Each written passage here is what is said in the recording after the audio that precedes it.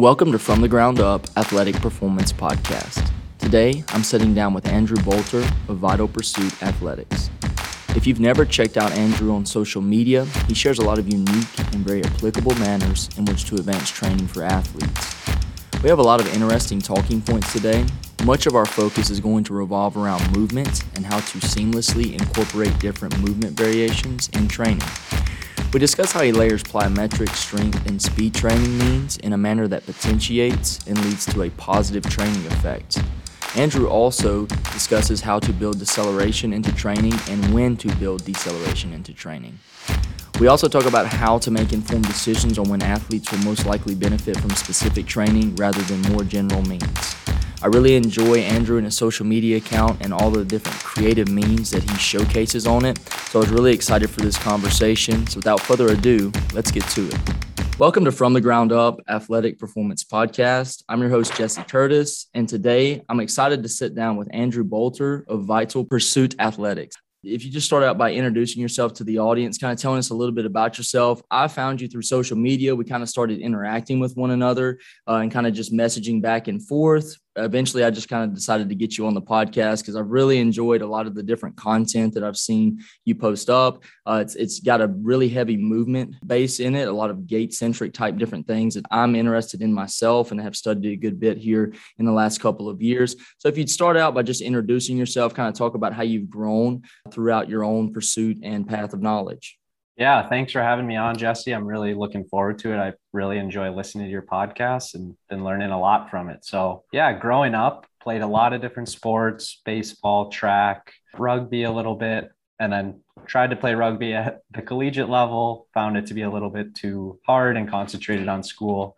Ended up graduating with a bachelor's of science in psychology. And when I finished school, I was kind of reflecting on, where I wanted to go with things. And it kept coming back to movement. I've just always really gravitated towards it. And it was such a integral part of my life. So I figured, if I can help teach other people about it. So that's kind of where I got started. I've been running Vital Pursuit Athletics for about 6 years now. It's gone through a lot of evolutions. And its current iteration is really focused around gait cycle, posture, how the nervous system really is governing all of that stuff, and also moving into sports performance. I have a wide variety of clients, from kids with really severe scoliosis all the way to, pro athletes. So, that range of people has been fun to work with and really helped me develop my craft. It's always great to deal with different populations, like me, myself being a, school strength and conditioning coach at this time. Even within that setting, a good trainer is going to deal with such a wide profile of people that walk through the door, regardless of if you're at a school or if you're in another setting. So it's really fun because it pushes you, right, to really find your boundaries and how you want to integrate different things. How I would start with someone who's extremely young or has these certain limitations, anatomical limitations, like you mentioned, or a pro athlete are going to be so vastly different. But it's so much fun because what does it do? Pushes you to learn. One of your philosophies, I've noticed you have these different, I guess you would say, values or things you strive for. I saw that you said balance and strength are important, awareness and energy are important, and agility and efficiency are also important. So you can definitely tell that you lend yourself more to a more balanced approach. Talking offline, we talked about, and I can also reiterate this, starting with compound movements and not going towards more, I guess, contralateral and, fascial type things to where we're working through the body and being more efficient. I can speak to all those things myself. So I guess that changed really well to our first talking point. First question I want to ask is how you attempt to offer a more holistic version of training that emphasizes movement. Yeah, it's a really good question. I've always loved to learn and explore new concepts and systems. So I've always been trying to kind of find mentors in the space, pull information from them. And where I've eventually got to is, like you said, this kind of holistic, full body approach. I don't really think that you ever can do an isolated movement, even if it's a bicep curl. You're still coordinating the whole body to make that one piece move. But the return on investment there, I think, is a little bit lower than doing a movement that reflects movements that we do much more often in the day. And I think to me, the biggest priority is walking and running. Of course, I'm going to always look at breathing and resting and active postures first.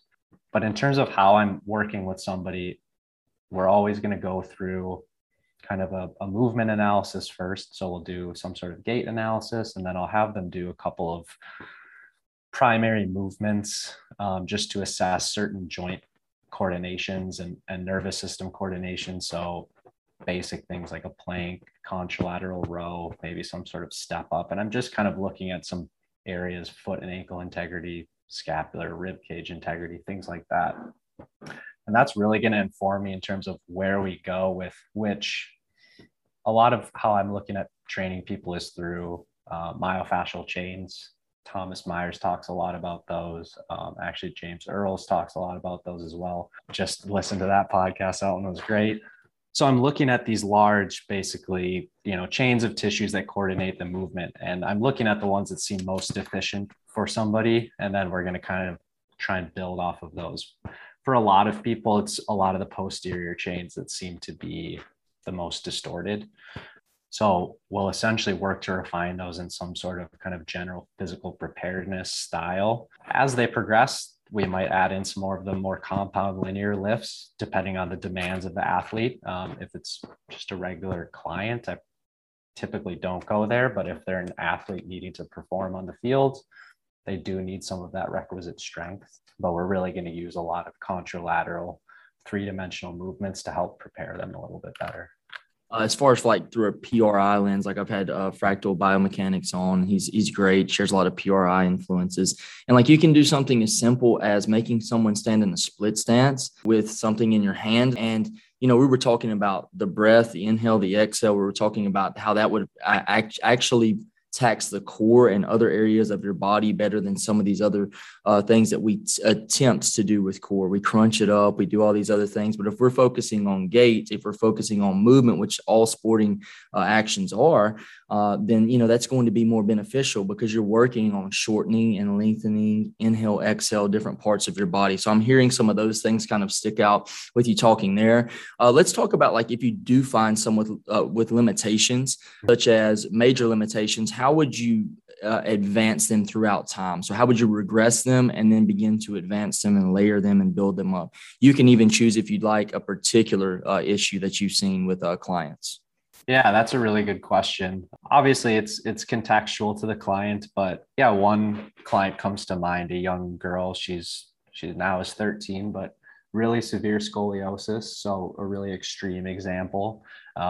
She's now playing volleyball and enjoying that, which is cool to see. But when we started, it was really working to get her to a neutral standing posture or as close to that as she could, which had a lot to do with breathing mechanics.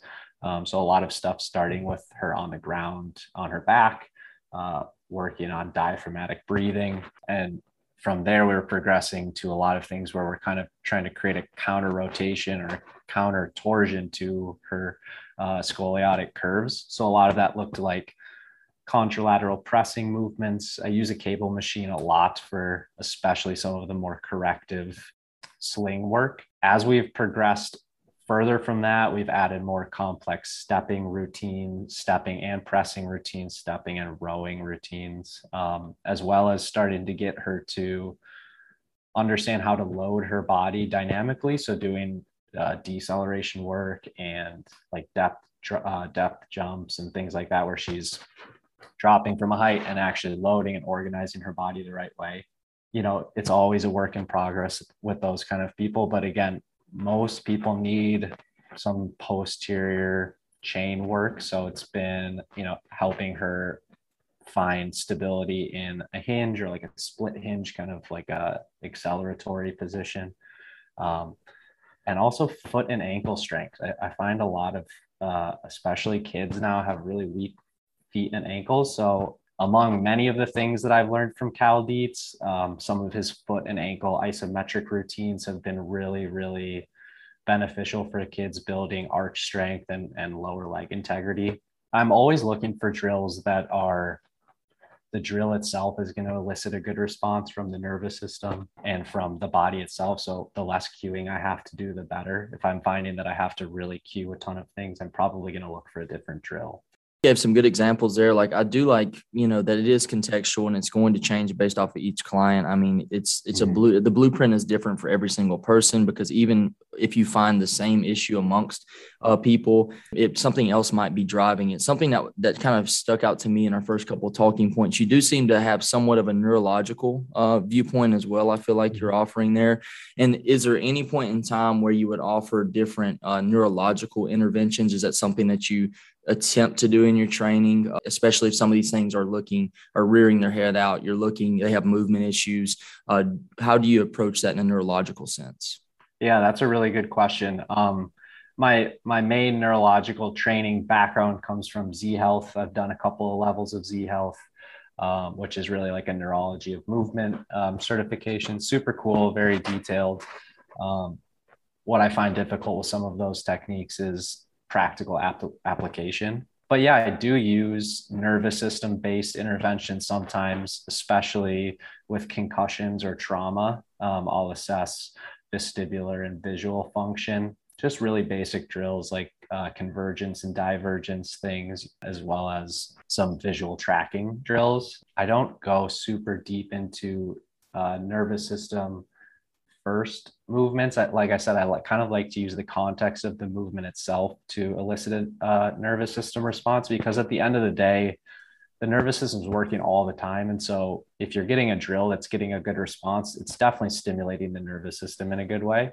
Same thing with breathing. So yeah, there definitely are times where I use specific neurological drills. It's typically after trauma, concussions especially, but otherwise I'm using movement-based approach to kind of elicit change in the nervous system, if that makes sense. Movement is proprioceptive, so it is stimulating the nervous system the whole time. So, I mean, even our next talking point is isometrics here in a minute. Isometrics really are a great way to show different joint angles and to get your nervous system more open and facilitated to those different parts. Like Cal Dietz, you mentioned him. I mean, just taking off your shoes and putting him on something, he puts them on like rough pebbles and things. Those are different proprioceptive means that drive that stimulus into the body, and you get that sensory feedback, which we're needing. It's going to drive it up into the brain. So just simple things like that. You'll be amazed, right? That the small little changes you can make in training that would drive those things.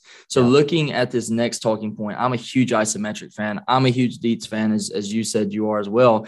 So I notice a lot of potentiation type clusters in your training. And I also notice a lot of isometric means. So let's talk about how you utilize isometrics in your training. Are there different ways you utilize it throughout different periods of your training or with different training ages, and how you attempt to build on ISOs in a complementary manner?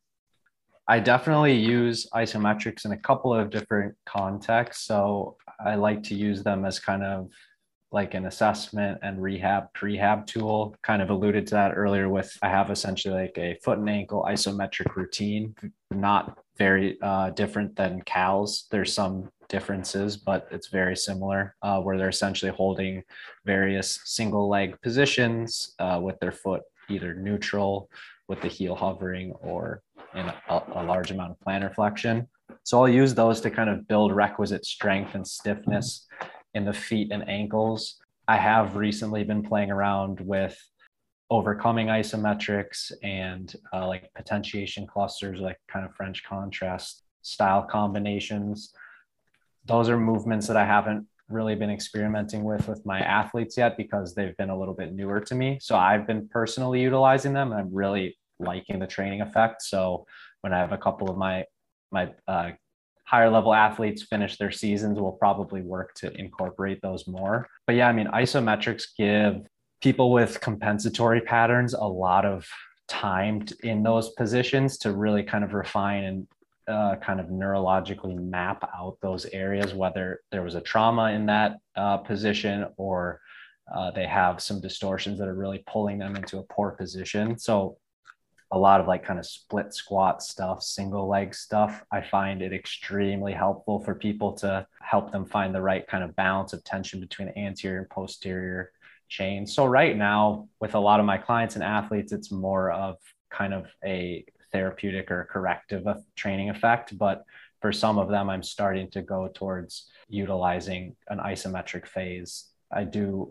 My periodization is somewhat based off of triphasic, so there will be 2 to 4 weeks where we're spending focusing on isometric portion of movements.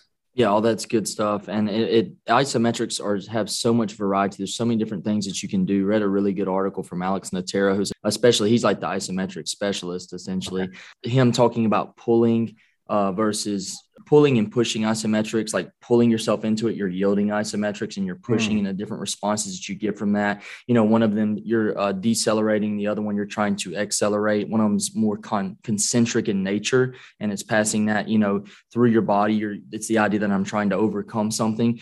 So what we choose to do with isometrics and the way that we layer that, you can really get something special out of it. Like for myself, you wouldn't think that holding a yielding isometric would make you feel better the next day. But after I've had a really hard day of training, I go through my isometric protocol, and the next day my legs are ready to go again. It's crazy. Yeah. I tell kids that all the time. They're like, wait, we're going to do this. It hurts so bad in the moment. I'm like, dude, tomorrow you're not even going to be sore. I've told them that. And then they come up the next day. I'm like, are you sore? And they're like, not like whenever I lift weights. No, I'm not sore. So it's crazy, right? The different responses that you can get from that. I like all the different sensory. Like you said, there's a lot of different sensory input from that because the muscle and tendon is continuously going to be sharing information, passing it along the nervous system. And you're learning to get into those positions, right? The deeper split squats. I like it for drivers because I see a lot of spinal drivers, and that might be positive, but I just see it at the expense of people's hips and the way that they move their hips in movement. I see a lot of kids that'll immediately curve over and drive through the spine. If I do a split squat with a kid or like an RDL, I can immediately identify those things I've found in my experience. Yeah, no, I completely agree. I see the same stuff with kids. And like you said, the isometrics, you can make them pretty intense. And because there's not that eccentric phase to the movement, you're not creating the same muscle trauma, and they come back the next day and they're ready to go again, which is a really powerful tool. Absolutely. But what are some different things that you utilize to help you look at different portions of sprint mechanics and try and analyze whenever kids might be less than optimal in certain positions or in phases? I definitely try to break down, my speed work into acceleration focus days and max speed focus days. There's a couple different tools that help me look for specific positions or indicators there. So I use slow motion video every day. Like my phone is just filled with slow motion video. It's such a powerful tool. And for somebody that doesn't have a huge sports performance lab, it's one of the easiest ways for me to gather data. So I'll get a ton of slow motion video. And then from there, I'll be looking at, a handful of joints and positions. And so I'm looking at the foot and ankle complex. How stiff is it? Is there a lot of pronation, too much pronation? Moving up the chain, I'm looking at, in acceleration, I'm looking at how high the feet are off the ground as they're moving through that acceleration phase. Are they rising smoothly, or are they popping up at a certain time? Spinal position, arm drive, and then top speed, again, I'm looking at powerful front side mechanics. Is the foot striking right under the hip? There's a handful of indicators that I'm looking at within gait cycle. And what can be difficult with video is even in slow motion, it's happening pretty fast. So I do utilize kinograms too. I think Altus is probably one of the best people to learn about kinograms. I actually have a free ebook about it. It's really, really nice and breaks it down, but it's essentially, you're just taking snapshots of major phases of the gait cycle. And they'll typically do it from the side, but it lets you find these kind of landmarks, and then you can start to look at movement quality and progression from month to month for kids as they're going through that. So like I said earlier, like I try not to over cue kids when they're doing stuff, and especially try to not give them internal cues when we're working on speed work. That's kind of the stuff that we'll work on after the speed work based on what I'm seeing there. So I'm not sure if that fully answered your question. I'm happy to dive deeper into that a little bit. No, I just have a couple things standing out to me. Some of them directly tied to it. Other ones there. You made some good points. I liked what I heard. The kilogram thing, like Coach John Garish that I've had on, and maybe you've listened to him before. He does really well with kilograms, and I really like looking at them as well. Looking at all those different phases, they are a really exceptional tool to examine the different areas of gait. One thing I was wondering, just stationary actually here in just a second, because I tend to, you're mentioning feet a lot, and I'm a big foot person, and I had that big shift a couple years ago myself. So do you tend, whenever you're looking at kids or your clients as a whole, do you tend to see people that are more overly pronated or supinated whenever they're standing stationary, or is that something that you've noted? Yeah, typically overly pronated. I get a ton of people that come in and go, oh yeah, I have flat feet. I do actually have one really good friend who structurally has flat feet and a very high level athlete. So those people exist, but most people, it's a functionally flat or collapsed arches. So I think that's more common. What I will say, and like PRI really helps kind of flesh this out or elucidate it more, is there typically is a torsion in the hips where there's some sort of kind of rotation and twist. So for me, most people are going to have one foot that's a little more collapsed and more pronated, while the other one's a little more supinated. But in general, both of the feet definitely seem to be more towards the collapsed. I do have some people with really high rigid arches and over supination, but that's definitely the exception. So do you think that footwear or perhaps previous training could affect that? Because I've always, been familiar with pronation and supination, again, is going back to like overcoming versus yielding in regards to that. So do you think that there's anything that is in regards to footwear that might be common amongst this? Do you think it's that they wear bad shoes all day? Do you think it's perhaps a training thing? Obviously, we can't answer every question, but what do you think are some of the drivers of that? Yeah, those are good questions. I mean, definitely with kids, I think kids seem to be increasingly more sedentary. So I think just the lack of loading and movement of the feet is a big piece. I think footwear is definitely problematic. You've got overly supportive and overly cushioned shoes. And then for the athletes, they're wearing those all day, and then they're putting on a very compressive cleat typically, or like a basketball shoe, really restrictive to the ankle, which is fine. But, I think it's obviously multifactorial. I think the lack of movement is huge. I think having kids wear shoes earlier and earlier is also problematic. I think letting little kids be barefoot as long as possible is really critical. So, if a client or athlete's comfortable with it, we'll do as much of our training barefoot or in socks as possible. And like I said, I'll always make them go through that, basically a foot and ankle isometric routine. There's actually a really interesting guy out there who his name is eluding me right now, but his Instagram handle is Secret of Athleticism. And he basically talks about a mechanism of fascial morphing. It's Chong Ji, I think. He's been on Joel Smith. Yeah. Yeah, he's an interesting dude. I think he can be a little bit polarizing, but he's very smart, and I really like his concepts. I think there's some real value to it. So for some of my more advanced people, we'll talk about developing that hyper arc or enhancing that fascial tensioning mechanism. But yeah, I mean, the feet and ankles, like you said, I had a little bit of a paradigm shift with that a couple of years ago, where I realized, if the feet and ankle are weak, you're just not going to be able to optimize the amount of force you're putting into the ground, whether you're just a regular person or you're an athlete trying to be as fast as possible. Yeah, absolutely. And I like something else you put out there. I've put it on several podcasts about overcuing. There's an epidemic of overcuing, be it in the weight room, be it on the field. I just hear overcue, and especially like fast movements like running, which we're alluding to right now. You can't solve it then. And then in all honesty, whenever you pull the kid aside and you tell them before they get another rep, all these different cues, well, then they're not doing things naturally. And I think that anybody that really is into movement, as we've alluded to, and I know that you are, you want it to be naturally facilitated as much as possible. Now, if their natural tendency is something that's dangerous, then that's whenever we have to change things. But you want it to be natural because it's just going to flow better. They're going to solve problems themselves. It's going to be more athletic in nature and probably safer, because the body was designed extremely well, and it's evolved extremely well as well, right? So what are some of the different drills that you could tend to use that could maybe naturally facilitate facilitate things, because if you don't want to over cue, you either show through video, like you've alluded to, Yep. or you can bring back some drills. And running is extremely rhythmic, as I've talked about on other podcasts. So how do you attempt to bring in that rhythm, that coordination? What are some different type drills that you use for running and mechanics?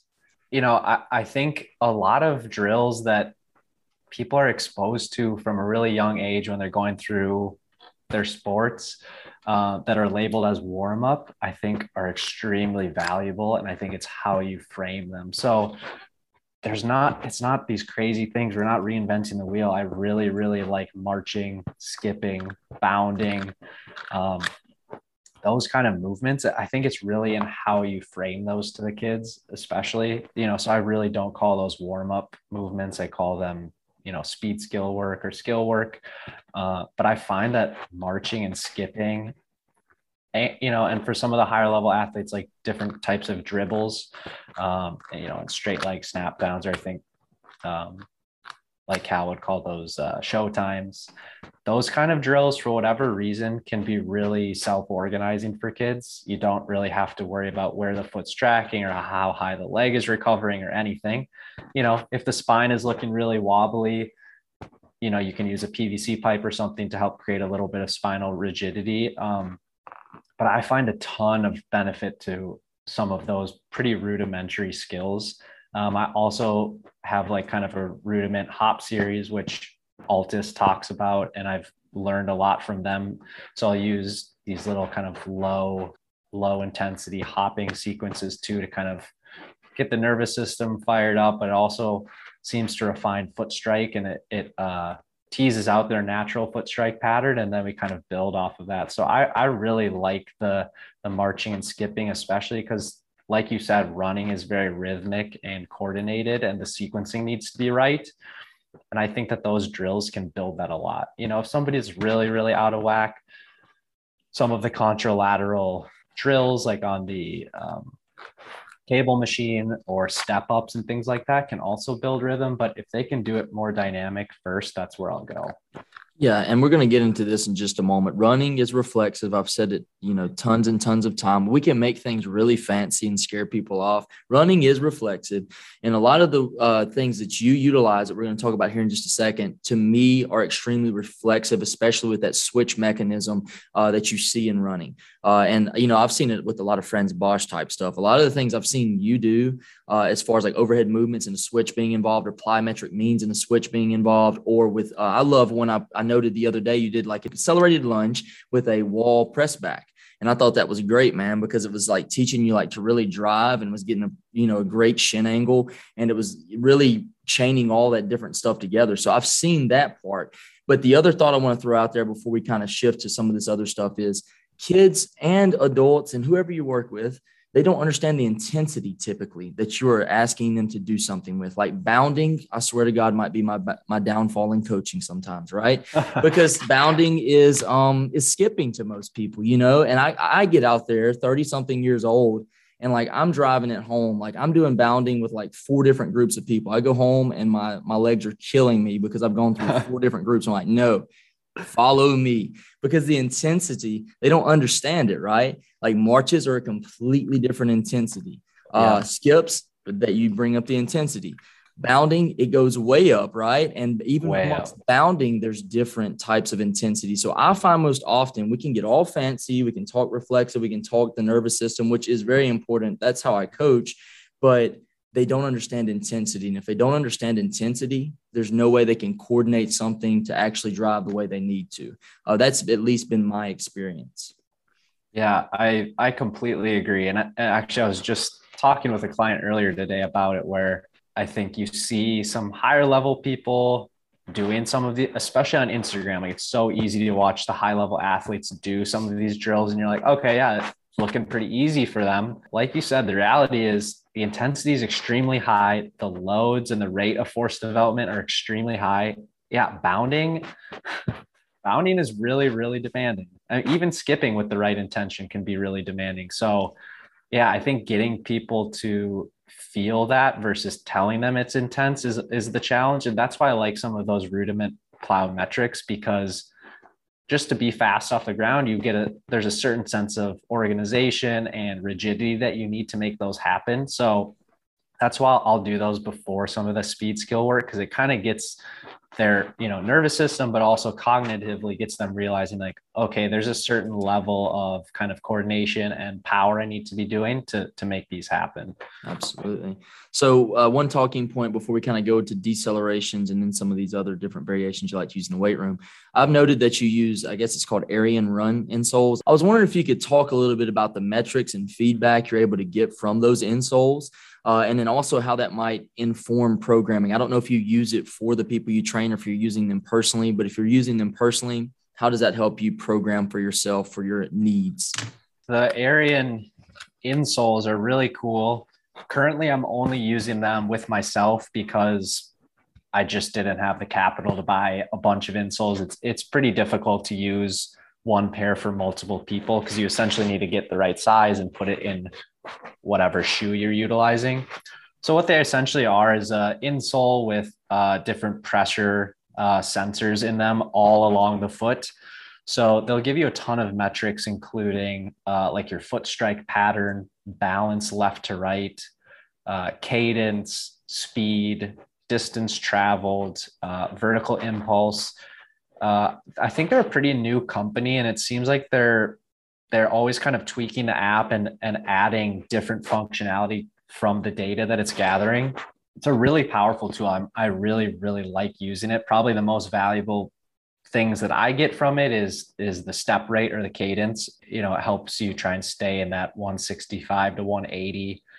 We're talking longer runs, 5K, 10K, that kind of stuff, as well as the foot strike pattern, I think is really interesting. So what I'll do, and so how that informs my training is I'll typically accumulate mileage over the weekend, and I'll do a lot of my own training during the week. I have a 4-day split that I'll go through, and the weekends I'll accumulate some longer distance mileage. But I'll utilize what my foot strike pattern looks like to inform kind of where I want to be adjusting, whether it's isometric positions or cues that I'm thinking about during my training to optimize that foot strike. Again, I'm not trying to change my foot strike or somebody else's, but I'm looking to create feedback loops that make it feel the most efficient. So it's really cool to see the left to right balance there. That's probably the most valuable thing that I get from the insoles. The accuracy of the insoles can be not great sometimes. That's probably something that they can update with the software. And actually, more recently, I also got a stats sports like GPS pod. So I think like a lot of soccer players are using that, but it's essentially just a GPS pod you put in like a little sports penny, and it'll track speed, distance travel, similar stuff to Arians, but it's a little more geared towards, I think, speed work. So that's been also a really valuable tool to kind of inform how effective acceleration and max speed days and my periodization are working. That's another thing where I'm kind of testing it on myself before I go ahead and buy a bunch for my athletes. But yeah, I mean, data is really, really powerful, and it's getting cheaper to get. So it's been fun to play around with those things and see how they inform and reflect some of the periodization I'm working with. So as far as that foot strike pattern part you're talking about, because that's definitely interesting. Kind of talk a little bit about how that data or information is shared. Does it show you like the overall pressure? Does it show you how the pressure of the foot strike kind of, I guess, moves throughout the entire gait cycle? What are we looking at there? Like whenever it's on a step, can you look at individual steps, or how is this all kind of coalescing, I guess?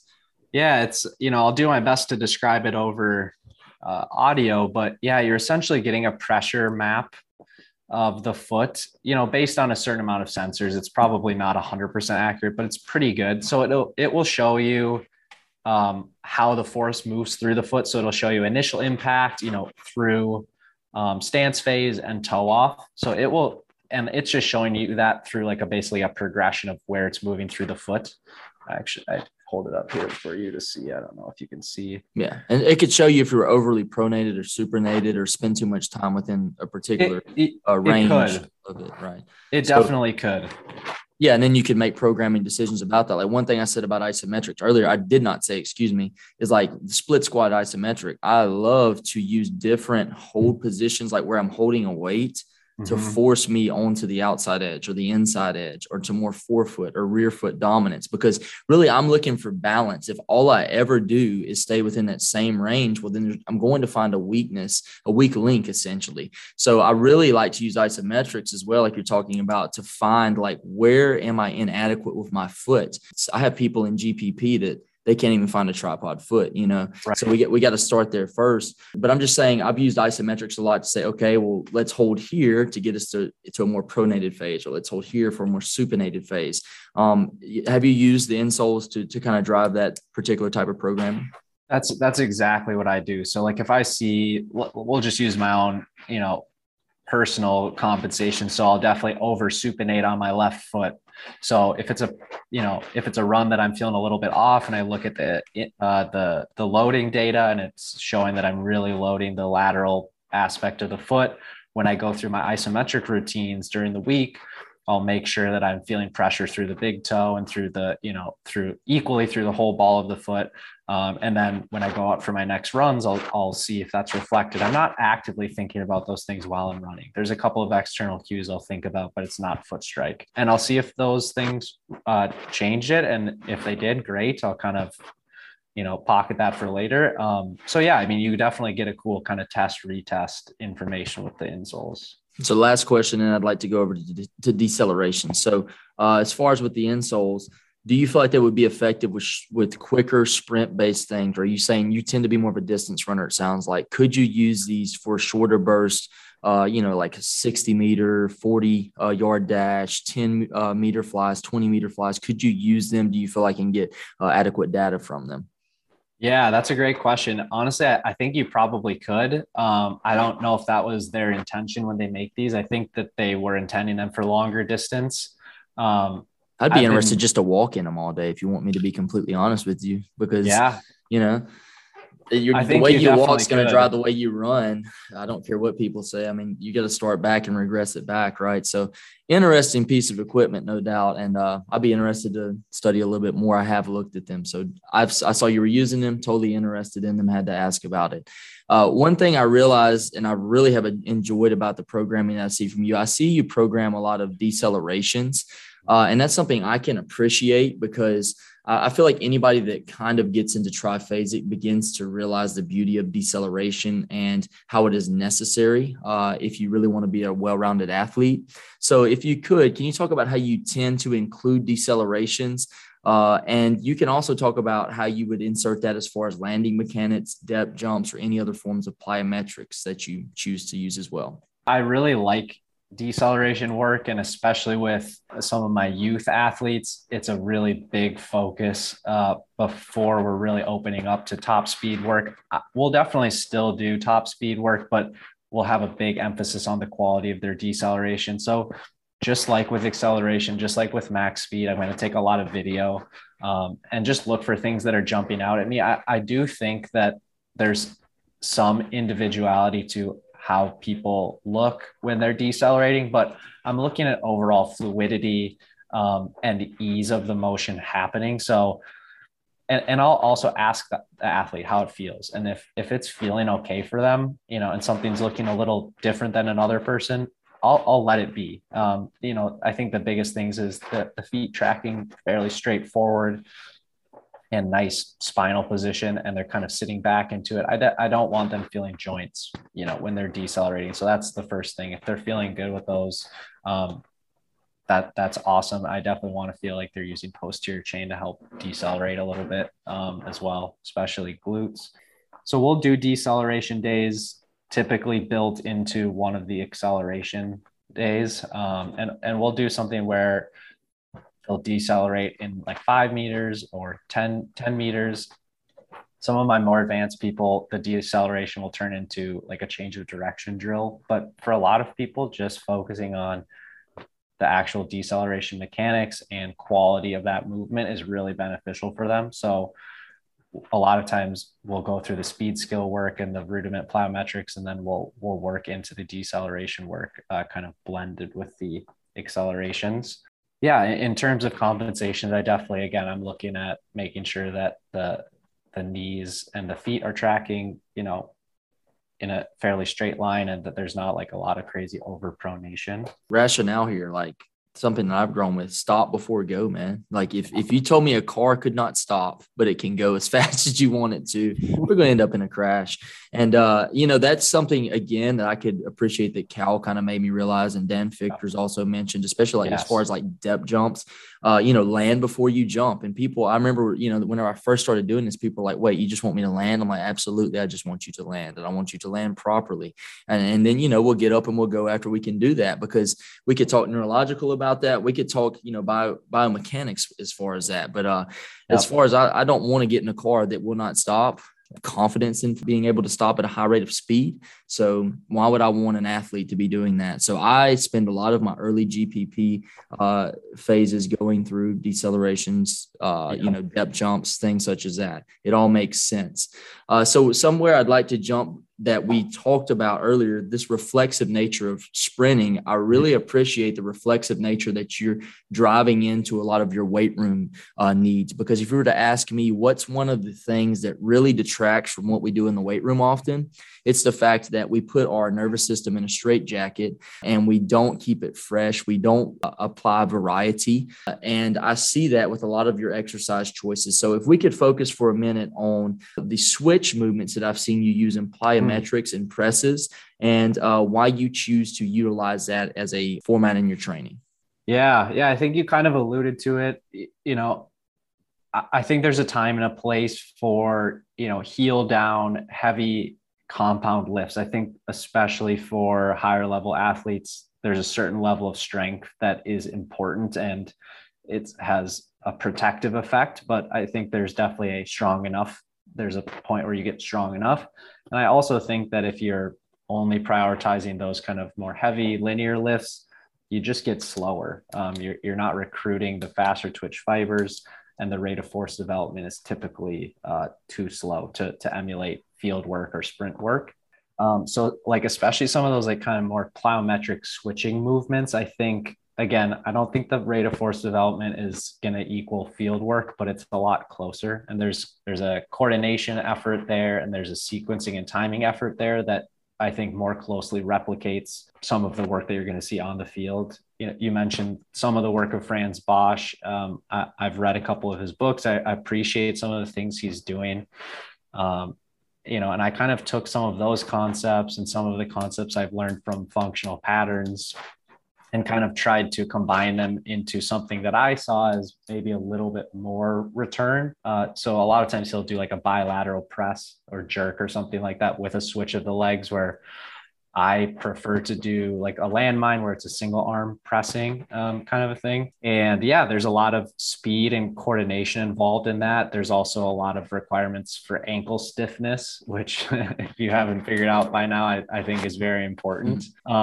So, I'll definitely do those movements as a good portion of the weight room or strength training side of my training with athletes and myself. We'll spend we'll have one heavy compound movement for a day, and the rest of the movements will be a little bit more dynamic in nature. It depends on the phase that we're in, but you're going to see a lot more kind of contralateral or three-dimensional movement than you will a heavy deadlift or a back squat or something like that. Yeah. And I can appreciate all that too. With you being more like a trainer at a gym, it's difficult. I can speak at like a school setting to have some of these more fancy movements. Now I do it. I have brought some Bosch tendencies into the weight room, but it's much more difficult. I tend to like try and bring simple cross crawl mechanisms into my weight room to keep the kids fresh, because neurology's kind of been in this talk a little bit here, like the brain bilaterally dealing with things in a bilateral nature all the time. I know you can agree with this because you're so gait centric. But you're not doing that bilaterally. And if all we're teaching our body is to move and apply force bilaterally, then we're in trouble in the long run, especially if you want to be dynamic. I also like the variability that you're bringing to it. You said you have a compound day, and then we're going to come with something that's going to keep us reflexive and moving appropriately. Like with Franz Bosch, one of the biggest things I've taken away from him is to bring chaos to the system occasionally and provide variability that will typically build more efficient movers in the long haul. Yeah, exactly what you said. I like the variability. I think that helps keep it fresh for people, but I also think it challenges the brain to coordinate a little bit differently. And again, the movements aren't going to perfectly mimic what you see on the field, but if you do a lot of different kind of contralateral variations, sometimes those certain movements will tease out a compensation that's not extremely obvious on the field or when they're doing something more linear. So it just gives you more data to work with too. If somebody's really struggling to coordinate, let's say that landmine press, with switching of the legs, that gives me some information about where we want to go with them and work to refine some of those things. But I can definitely appreciate in a larger setting, it can be it can maybe take too much time to teach those things. And that's where I'll use, I really like dynamic step up movements, because you just get a lot of power and fast development. I do too, man. That's what I've taken the most from, is using simple light dumbbell step ups where they're driving onto the box. I'm like, this is not our typical GPP step up, maybe not even have a leg drive. I'm like, it teaches great intent to me. Yes. I always tell them to drive violently through the ground, because it teaches great intent with that switch action, and loading it contralaterally with the drive kind of really teaches you to bring the arms to, if I was brought any Bosch things in, that was one thing I really brought in, because I thought, oh, this is simple. I can show this quickly. So I can agree with that 100. Moving to our last talking point, I think it applies really well. This is a little bit more of a general question, but we've been talking about reflexive training. We've been talking about switches here lately. And you've also talked about having the larger compound days, hills through the ground. I feel like a really large paradigm, I guess you would say, within training, where people really focus, I guess maybe a dichotomy that exists within training is a really big arguing point, is specificity versus general prep. In training, in your opinion, how long do you think people need to keep it general? And then what are some of the signs you feel like indicate athletes are ready for more specific means, like we just referenced? Yeah, I love that question. And this is probably one of the things that I think about the most often. Me too. The simple answer is that it kind of depends, but what I would say is definitely in the off season, I prioritize more general GPP and 3-dimensional and contralateral movement, where I'm kind of just looking for quality. And for me, I usually have smaller groups or individuals, so we can really hone in on particular areas of weakness for them. So yeah, we're doing contralateral work. We're doing general core stability, dynamic core work. That's early off season. If everything's progressing well as we move closer to the season, we'll start adding load, more speed, more power, and potentially more specific movements as well, sports specific movements.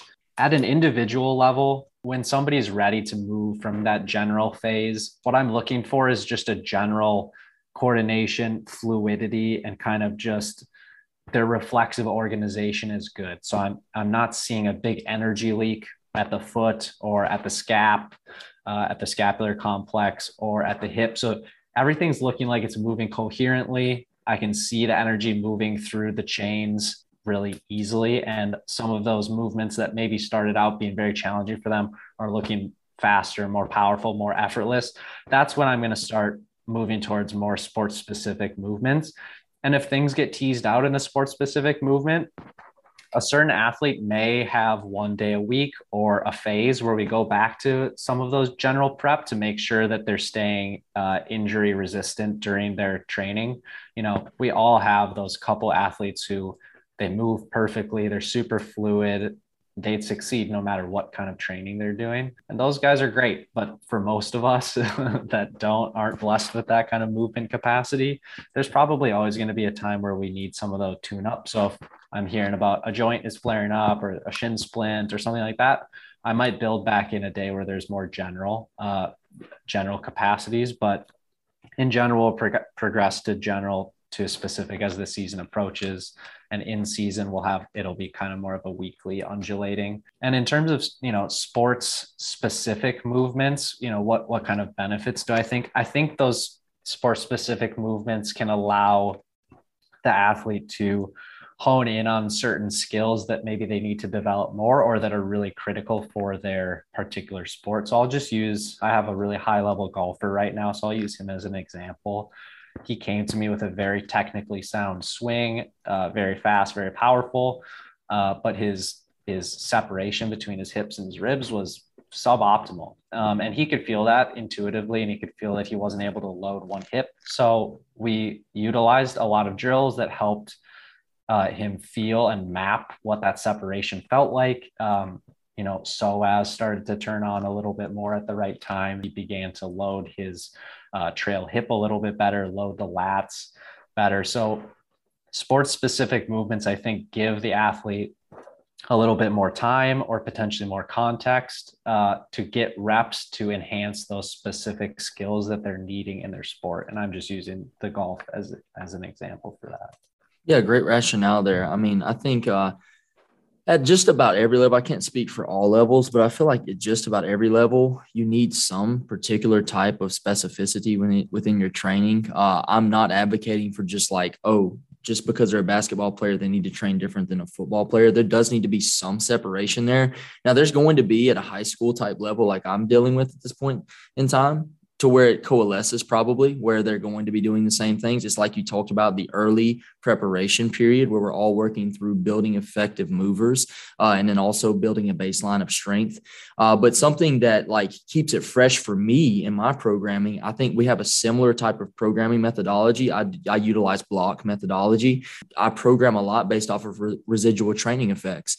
And by doing that, I'm going to be dipping into these things that are more and less sports specific. Am I doing speed strength? Am I doing a peaking phase? Am I doing strength speed? Where am I trying to dip at that particular time, especially throughout a season's time? I can keep it more general and specific at the same time without just overloading them one way in particular. I typically like things like we've alluded to a lot with these switches, things that are specific to running, because there's very few sports that you coach that aren't specific to running. I deal with more running. You alluded to a golfer. That was great because I'm not as, used to that golfing or something like that. I'm more used to basketball, track, football. But I tend to like to delve into things sports specific that push us towards gait and running.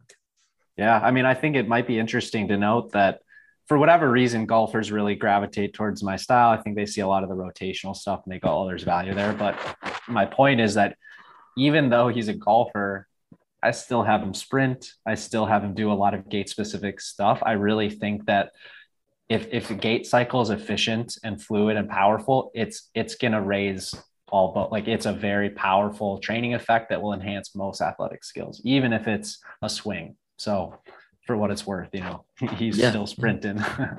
Absolutely, man. It kind of drives all the tide that lifts all boats is some of the people that I follow closely. It's a great developer of power. And it really develops the nervous system nicely as well. So the last thing I'm going to give you an opportunity to do before we close out is I know that you have a website and you also have a social media presence. So if you would like to just kind of drop those things in there, I'm going to tag them in our show notes whenever this goes live. Awesome. Thank you. Yeah, definitely. Feel free to follow me on Instagram at vital_pursuit_athletics. I post a lot of my own training content on there, some results of clients, but I try and respect their privacy. So you can kind of get a sense of what I'm working on there. And I'm happy to discuss stuff with people if they want to reach out. I got my website as well, vitalpursuit.co. And I'm actually working on developing an app right now where I'm going to have some subscriptions for different programs and things like that. So social media, I'll keep you guys posted on how that's progressing. Absolutely, man.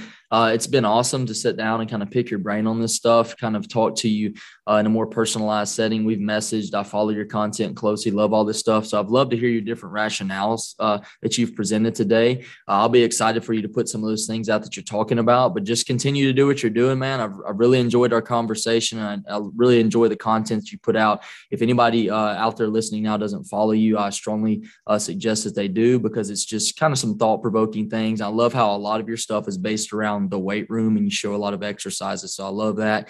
Keep it up, man. Pleasure talking to you today. Yeah, I appreciate you, Jesse. Thank you for doing this and setting it up. I hope you enjoyed this week's episode. Give Andrew's social media a follow to see many of the ideas discussed today in action.